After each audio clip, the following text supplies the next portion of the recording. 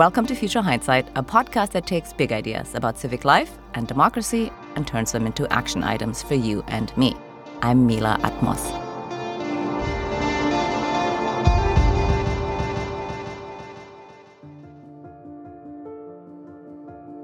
Gun violence is routine in America. According to CDC estimates, 120 Americans are killed with guns every day.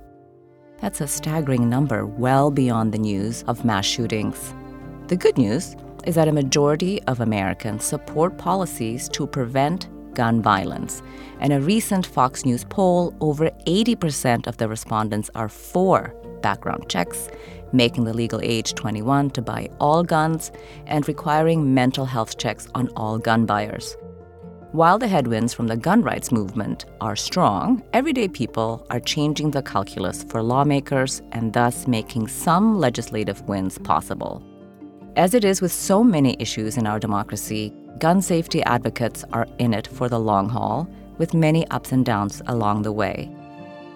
To discuss the progress that has been made and the work that still lays before us, we are joined by Nick Suplina. He's Senior Vice President for Law and Policy at Everytown for Gun Safety. He was previously an advisor for New York State's Attorney General. Welcome, Nick. Thank you for joining us. So great to be here. Thanks. So I feel like we should start with some context. The estimate from the CDC was for the years between 2016 and 2021. But how do gun deaths add up to 120 a day? Because when people think about gun safety, it's usually in the context of mass shootings. So how can we get a real grasp on this overall number? Yeah, well, the unfortunate fact is that the national attention goes to mass shootings, as it of course should, because they're unconscionable and unconscionably frequent. But gun violence in America looks very different than just the ones you read about in the headlines of the newspapers. About half now of gun deaths are gun suicides. And as you know, suicide doesn't get talked about enough as it is. The fact is that guns as a means are what's driving the national suicide crisis. You have domestic violence-related deaths and injuries that make up the daily total. And then you have gun violence in our cities, predominantly disproportionately impacting Black and brown communities that often get overlooked, but you have a mass shooting a weekend in Chicago or Los Angeles, right? We're just not reading about them. They don't shock the conscience in the same way, but that doesn't make them any more acceptable. Right. Just to be clear, a mass shooting is defined as more than 4 people? Well, there are different definitions for mass shootings. Most estimates today say 4 or more shot or killed. Other definitions have 4 or more killed. But the fact is that however you define it, there are too many gun deaths and too many instances where multiple people are injured.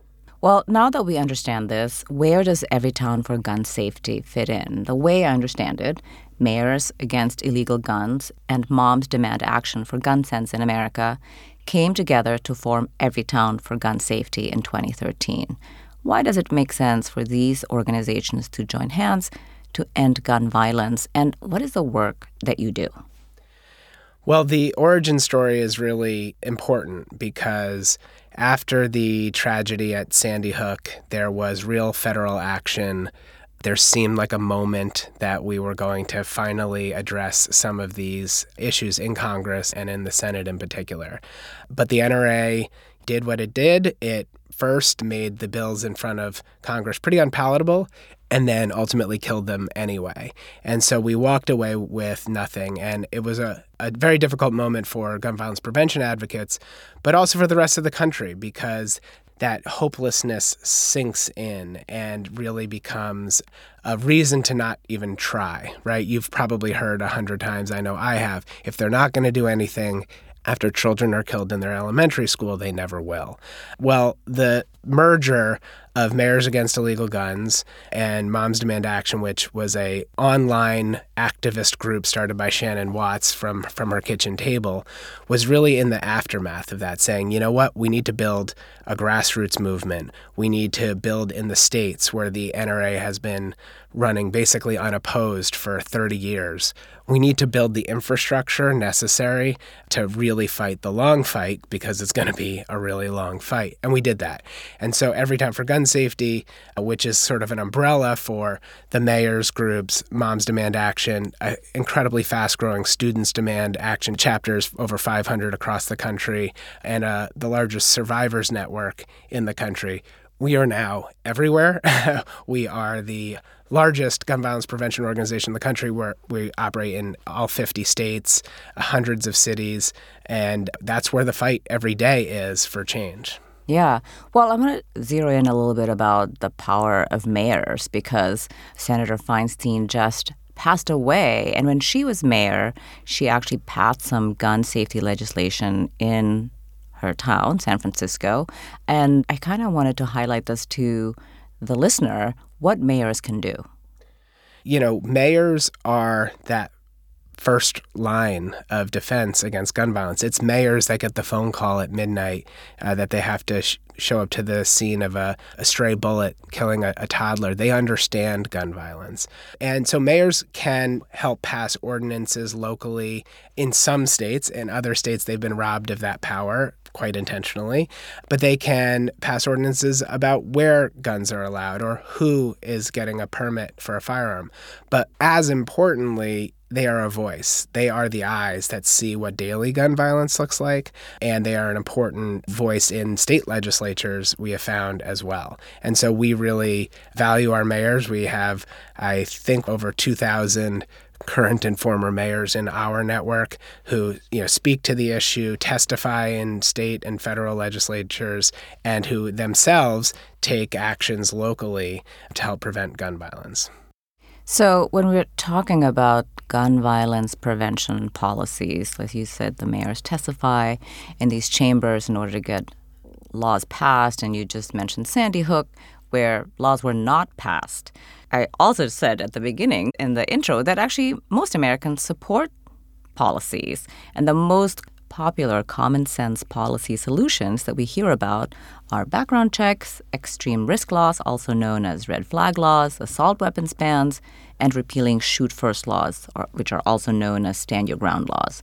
So from my point of view, it sounds nearly impossible to pass gun safety legislation. Although, in the wake of the Uvalde shooting in 2022, President Biden did manage to sign the Bipartisan Safer Communities Act into law. It establishes an enhanced background check process for gun buyers under age 21, provides federal funding to implement statewide, so state-by-state, red flag laws, disarms domestic abusers by addressing the dating partner loophole, and funds community violence intervention programs, among other items. And of course, Everytown was there at the table to help draft this bill. My question to you right now is, how did you get this bill passed into law, given everything that we just discussed? Yeah, it's quite a story, and it does not happen, I want to make this totally clear, without the 10 years preceding of building power in the states, right? Building power in the states, passing red flag laws at the state level, passing background checks at the state level, all the things you mentioned have a precedent and a popularity in the states. And that's part of this strategy, right, is building that foundation. But you're also building an infrastructure of activism. In the wake of Uvalde and Buffalo shootings, we had to confront that cynicism of, would we once again, try to move a bill in Congress? Would we be successful? We ended up driving with our partners over 10 million contacts into federal lawmakers.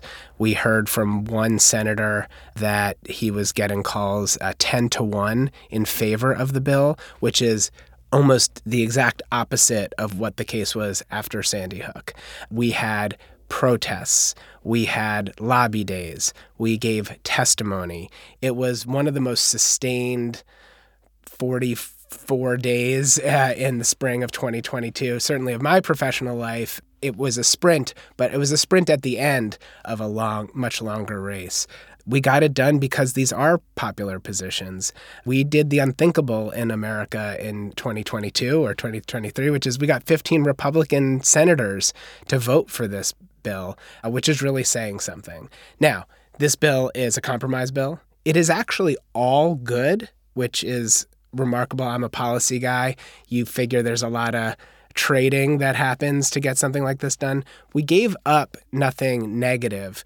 We did make compromises, and we know, and the president knows, and our supporters in the Senate know, that this is a foothold. This is a proof that we can get things done, but it's certainly not sufficient to address the problem of gun violence in America. But it is a great start. And actually, implementation of that law is one of our highest priorities right now as an organization, making sure all of the, funding and executive actions that are supposed to happen under that law do happen and happen in a manner that is as strong and as life-saving as possible. Well, so now that we're about a year after the passing of that law, everything you just said, that you made compromises, it's a foothold, you're concentrating on implementation. How's it looking? What has the effect been? The effect in the states is real. There's nothing like the federal government saying we want to fund red flag laws, encouraging states that have red flag laws to implement them better. I should note that interventions like red flag laws are incredibly effective at both preventing mass shootings, but also in the area of suicide prevention. They're really designed to temporarily remove firearms from a person who poses a risk to others or themselves, and temporarily people are in crisis and they need that intervention. But some states do it better than others, and even some counties within some states do it better. So implementation is everything. This money makes all the difference. We've been meeting with state administrators across the country who now are like, oh, yes, we can really lean into this program. It's going to make a difference, and it is making a difference. The funding for community violence intervention programs, in addition to being meaningful, also gives the federal veneer of support, right? These are locally based, community-driven intervention organizations who know the communities they work in best. They can intervene with the highest risk individuals. They've been proven to work. And now you've got federal money flowing really for the first time to these programs, and cities and states are following suit, right? It's like, oh, we can put money towards this too. So this is all incredibly meaningful. And we are in that chapter of our movement where a lot of it gets technical. I love it, though. It should be a part of government. It should be a part of the day-to-day business of keeping Americans safe, should be understanding these policies and fully implementing them. But things are looking good. I can't state enough that the problem of gun violence is huge and complex, and patience is a real necessity if you're organizing or advocating in this space. But, this was a huge moment. I mean, the first meaningful federal legislation in 30 years is a big, big deal for our movement, and the policies in it are really, really strong. That's awesome. Well, talking about implementation, I have a question about, like you're saying, the funding is really important. How does that actually work? How does the funding make the policy come to life? So extreme risk laws are a great example. In some states, it's a tool that law enforcement can use. In others, it's law enforcement and families. And in others, it's law enforcement, families, and even school administrators or mental health or medical professionals. But the law is only as good as people knowing about it, right? All the professionals I just mentioned, if they don't know about red flag laws, if they don't know the process, if they don't know who's a good candidate to receive one, it's not going to happen. And so the funding allows states and really requires states, because to get to funding, you need to set up the infrastructure to do it, to say, oh, you know what, we're going to do law enforcement training programs. So police officers say, called out to a wellness check, to an address, can say, oh, there's firearms in the home. Maybe we want to make this application and remove these firearms until this person has recovered or gets the social services they need, right? It's a low impact, high yield solution that's much better, for instance, than locking folks up. the money makes that all possible and puts interest behind it. And now you can hire people to become good at training on this and on and on and on. So that's just one example of how the money makes a difference. Of course, there are other aspects of the law that are implemented at the federal level. We have seen hundreds of examples already of that enhanced background check you mentioned earlier, stopping sales that would not have been stopped in the prior regime. Now, the hardest thing about prevention is proving this negative, right? Mm-hmm. But I'm here to make that case that law, who knows what those prevented sales prevented in the real world? What is the mass shooting that didn't happen because of that enhanced check where a person who would have been approved to buy an assault rifle instead was denied that sale because there was something in a local file that said, oh, actually, let's not make this happen. So it's incredibly important and hard to measure, but we are measuring it and we're seeing progress. Thank you for giving us those examples, because I think sometimes people think, what is the money really going to do? What we really need to do is change hearts and minds. So sticking with red flag laws, there's a potential big wrinkle because there's a case before the Supreme Court in November, United States versus Rahimi. Mr. Rahimi was convicted of possessing a gun while subject to a domestic violence protective order, and he's challenging the law as a violation of the Second Amendment right to bear arms. How do you expect this to play out? So last year, while we were moving to pass the Bipartisan Safer Communities Act, the Supreme Court spoke for the first time in about 15 years in a case called New York State Rifle and Pistol Association versus Bruin. And in that case, they announced a whole new Second Amendment right to carry firearms outside the home. But in doing so, they also created a new test. And this test was based primarily on history. In particular, the history of the laws in existence at the founding. Like in the 18th century? Like in the 18th century. Okay. The important thing to know is that the test, this is a radical opinion. I think we all know how radical the Dobbs decision was. This was a close second place. And in fact, in terms of the opinion itself, truly dangerous and unworkable. So what happened in the wake of that decision was courts across the country are now coming out different ways. A lot of the decisions that are occurring tell you more about the judge than about the facts or the law in the case. And unfortunately, the Rahimi case came up through the Fifth Circuit, which said, we looked at history and it turns out the founders didn't much care about domestic violence, and therefore this law must be struck, which I hope that feels as outrageous to you as it does to me. And so the government petitioned to the Supreme Court, and they're now hearing that case very soon. How will it come out? I can't predict, but I will say that for the Supreme Court to take a case this soon after such a blockbuster decision in Bruin, I think they have to recognize, and they should, let me say, recognize that the Bruin test is just not administrable. A history-only test that doesn't think about public safety sufficiently is not acceptable. And I am hopeful, and I know I will be joined by hundreds of activists outside the Supreme Court in early November when that case is heard. I hope the Supreme Court recognizes that this is just completely untenable and reverses the Fifth Circuit's case. I hope that will happen. I'm optimistic that will happen. I think they overstepped and they know it, but it's very hard to predict these justices who seem willing to carry a lot of water for the extreme elements of this country. Well, I'm hoping with you. We're taking a short break to share about a new podcast called Obscured, and we'll be back with Nick Suplina shortly. But first, Obscured is a podcast about critical issues that don't get much attention because they're complex, overshadowed, and happen largely out of the public eye, like the right to intellectual freedom in prison, harm reduction, and justice for the wrongfully convicted. Obscured also includes original limited series that dive deep on a hidden issue, and their inaugural series, From Words to Weapons, looks at survivors of law enforcement trauma that will cover controversial policing tactics like stop and frisk and supporting survivors. The show is created by Emily Previty and Stephanie Marudis, who are seasoned journalists. They speak with policy professionals, researchers, and other journalists to help you learn more about these underreported issues. It's produced by Kuvenda Media, an independent women-led production house. You can subscribe or follow Obscured wherever you get your podcasts. And now, let's return to my conversation with Nick Suplina.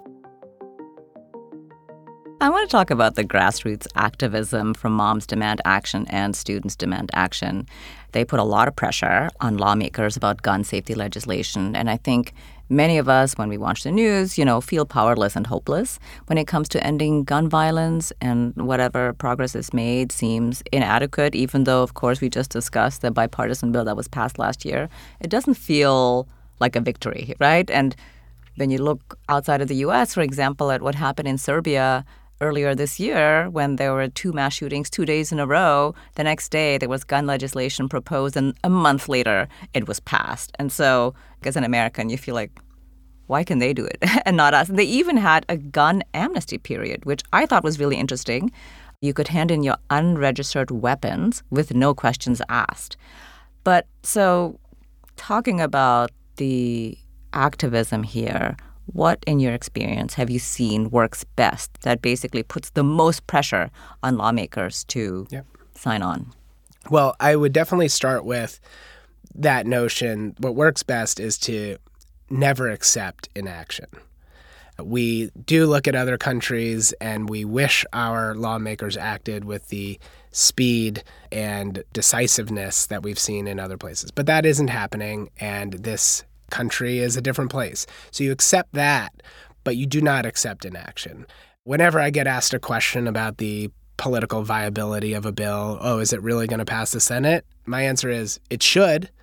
If senators were reflecting their constituents, it would.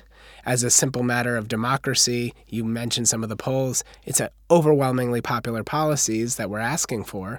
So that is at the heart of what the moms and students do. When they show up to give testimony in a state legislative hearing, they're not walking in there asking for permission or being weighted by cynicism. They are demanding action. It's in their name, and they do it incredibly well.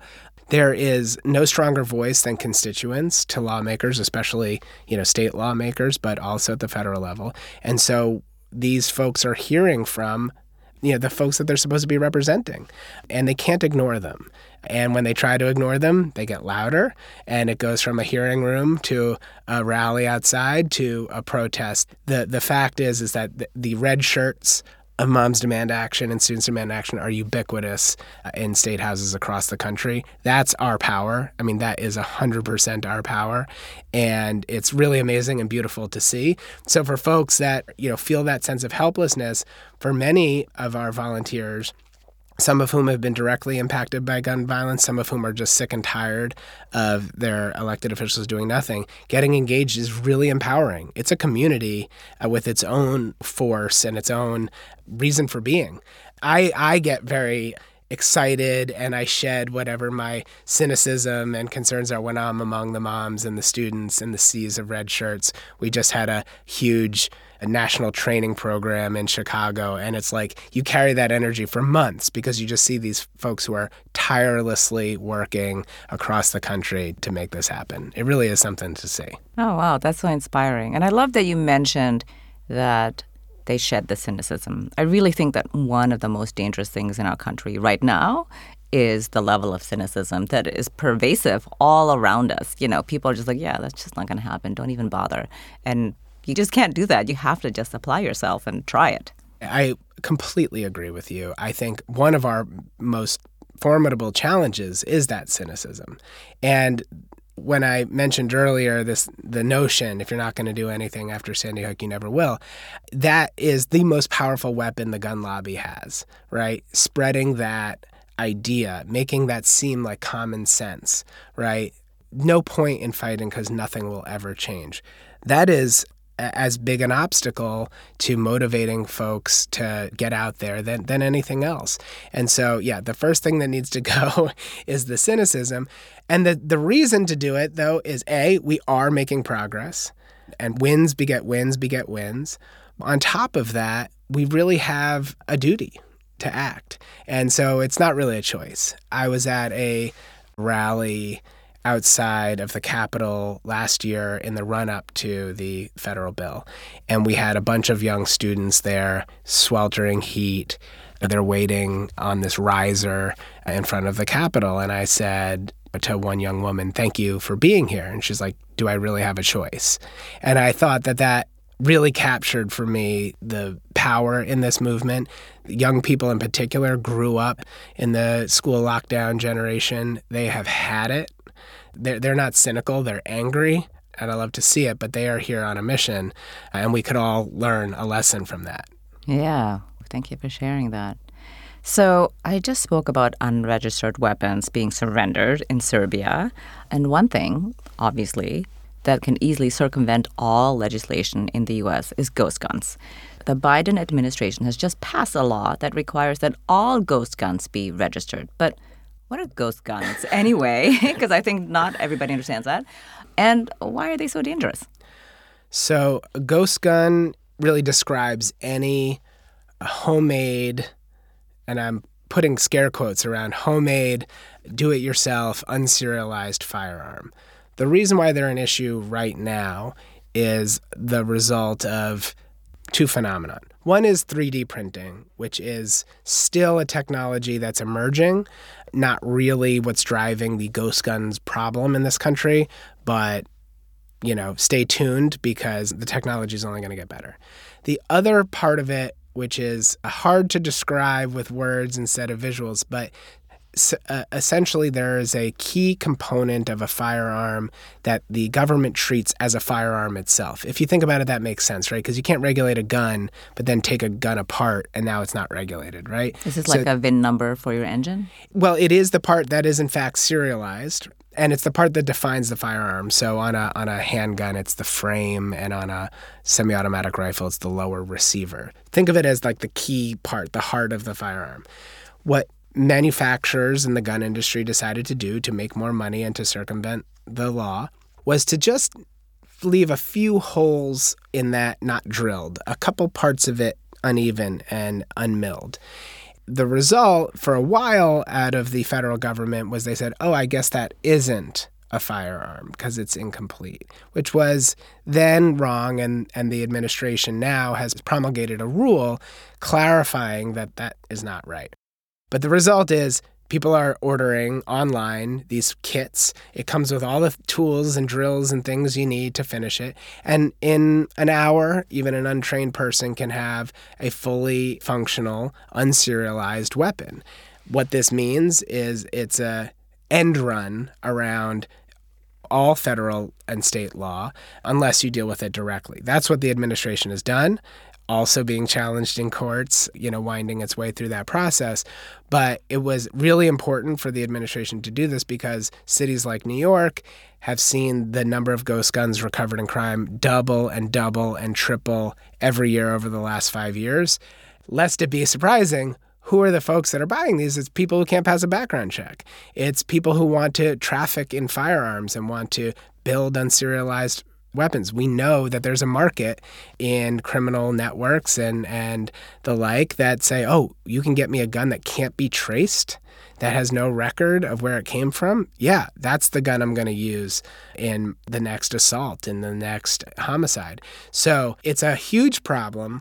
We are dealing with this problem affirmatively before it completely gets out of control. But of course, there's the gun industry, there's the gun lobby fighting even on this, because they've never met a gun regulation that is reasonable. All of it is so offensive to them. So it's a really important issue, and I'm glad that Biden administration's tackling it. Yeah, well, I hope it works. But as you said, it's hard to measure the thing that didn't happen. So in September, Governor Gavin Newsom in California signed a bill establishing a tax on firearms and ammunition, which basically doubles taxes on guns. adding an additional 11% to a federal tax that's between 10 and 11%.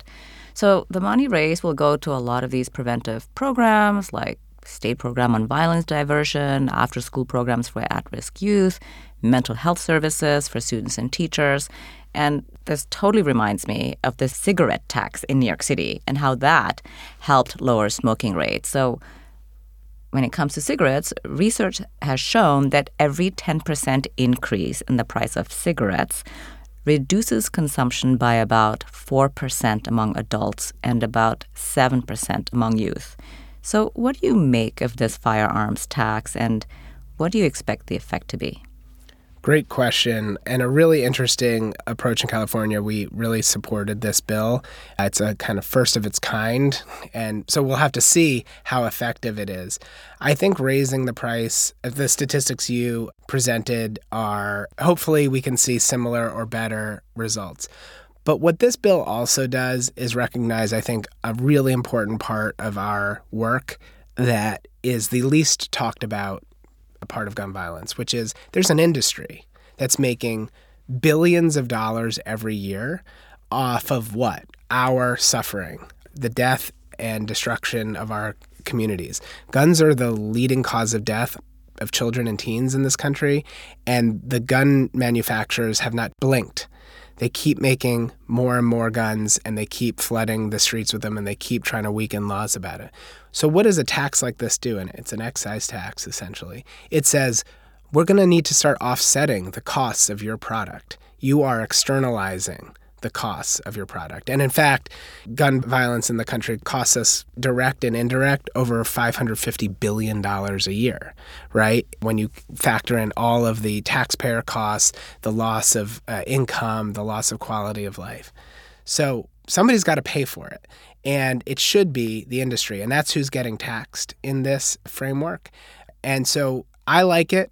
I like it because it starts to offset those costs. I like it that it funds these critical programs that can help reduce gun violence. But I like it most because it helps tell the untold story that there's a business that is making decisions today that are making us less safe, and they should be connected to the problem of gun violence, and that's what this tax does. Yeah. Actually, I feel like I don't even know, how much do guns cost? Well, they vary. There must be there's a wide pretty range, wide range. but sort of like, you what's sort of like an entry-level gun? An entry-level, inexpensive handgun, it will, run you $250, something in that area. You can spend as much as you want, up the chain. Obviously, it's actually the lower-cost handguns that really drive gun violence because they're less expensive. The Glock handgun is incredibly popular, in part because it's a lower price point. And ghost guns, of course, depending on how you do it, you can actually lower the price even further. So price matters in this context, and this tax may address some of that. Yeah. Wow. I had no idea. $250. All things considered, that's not very expensive. And this is a commodity that, if you take care of it, is forever, right? Mm-hmm. So unlike cigarettes, where once they got you, you're coming back. Yeah, once you consume it, you got to buy more. A gun is forever, and we have more guns than people in this country. So there's a stockpile out there that, we need to reconcile with. But on the front end, this tax really helps, address the new guns coming online. Mm-hmm. Mm-hmm. Interesting. Well, I hope it works. The White House has just established a new federal office of gun violence prevention. So much good news lately in many ways, but also some bad, as we've discussed. But it'll be overseen by Vice President Kamala Harris. And according to the White House website, this new office will focus on implementing executive and legislative action, including the Bipartisan Safer Communities Act. What does that mean to you? And what should success look like? This is a great moment. I was at the White House for the announcement. 2 individuals that are going to go in and staff that office come from the gun violence prevention movement, really know what they're talking about. Well, we've talked about implementation. It's really important, and there's a lot of work to do. with the Bipartisan Safer Communities Act, but generally, right, a whole of government approach. And that's why activists in the movement have wanted this office for so long, because it means waking up every day and saying to yourself, what can government do today to help this problem? What can the Department of Veterans Affairs do? What can the CDC do? There's a vast federal apparatus that isn't necessarily thinking about gun violence as part of their remit, but in fact it is. Or there's something. There's some connection to it. And so I think with the establishment of this office, what you're really getting are knowledgeable people with a message from the president and the vice president that, like, it's time to get to work, federal government. It's time to do everything we can. It's time to get creative with what the executive branch of government can do, because Congress is still a slog. And I thought the president said it really well, and it's very much our motto too, which is along the lines of, just because we can't get everything we want doesn't mean we shouldn't act every way we can. And I'm here for that manner of thinking, and this office hopefully will really make a difference. Yeah, hear, hear. Well, here at Future Hindsight, we're always all about building our civic action toolkit, and you've just said what the president told the whole audience about gun violence prevention. And at Everytown, you believe that, quote, every town starts with you, and it starts in your neighborhood, unquote. So what are two things an everyday person could be doing to end gun violence? Great question. I love it. Well, for starters, there's two ways to get directly involved in this fight. One is, if you want to get involved locally and find a chapter, you can text READY to 64433, and you'll be immediately plugged into the local chapter that is in your area, and chances are there will be one. Relatedly to what we were just talking about, and that I didn't say much about, but there is a federal regulation that has been issued as a result of the Bipartisan Safer Communities Act, which has the opportunity to really, really close what we call the background check loophole. It will really go towards commercial sales of firearms over the internet or at gun shows. And it's a proposed rule right now. We are driving comments. It is really important for the government to hear from you. And so at that same number, 64433, you can text CHECKS, and you will get plugged in directly to submitting a comment in this campaign. It's happening as we speak. We've already driven over 50,000 comments in under a month. We want to get the numbers much higher, and it's really important to hear from Americans that support gun safety, because we know they'll be hearing from the gun lobby as well. And then, I don't know if that's one or two things, but what I would say is our theme. No, just thematically is that you can do something, and admit that you can, and that we can, and that progress isn't coming at the speed we want it to, but individual actions really do matter. And so understanding that gun violence is not a lost cause, but in fact just a long effort is necessary, is really important. Yeah, well said. Thank you. So as we are closing out our conversation here today, looking into the future, what makes you hopeful?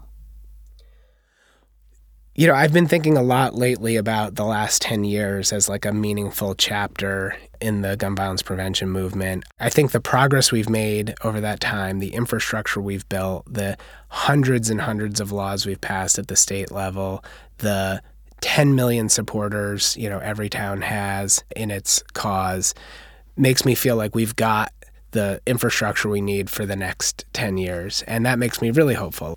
You look out at the folks that are dedicating their lives to this professionally, volunteering, the students bringing a new energy, and I think to myself, we can make a difference here. We can do this. And so where we are starting this next 10 years is so much stronger than 10 years ago or any time before that. And that makes me really optimistic. Yeah, there's a lot of reason to be optimistic about the future of gun safety. Thank you very much, Nick, for joining us on Future Hindsight. It was really a pleasure to have you on the show. Great to be here. Thank you so much. Nick Suplina is Senior Vice President for Law and Policy at Everytown for Gun Safety. Next week on Future Hindsight, we're joined by Hajar Yazdiha. She's assistant professor of sociology and a faculty affiliate at the Equity Research Institute at the University of Southern California. Hajar's most recent book is The Struggle for the People's King: How Politics Transforms the Memory of the Civil Rights Movement. One of the manifestations is Black Lives Matter. And of course, the irony is that Dr. King's words, civil rights memory through this mythology, actually gets weaponized against Black Lives Matter. People will look to Black Lives Matter and say, oh, you know what? Dr. King would not approve of your strategies. He was nonviolent. He would not shut down a highway. And of course, when we look at history, these are the very things that he and the civil rights movement did.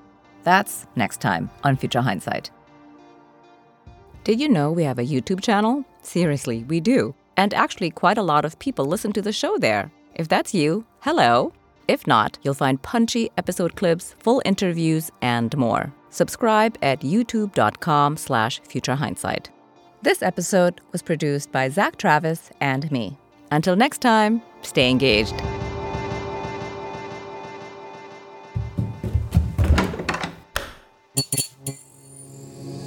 This podcast is part of the Democracy Group.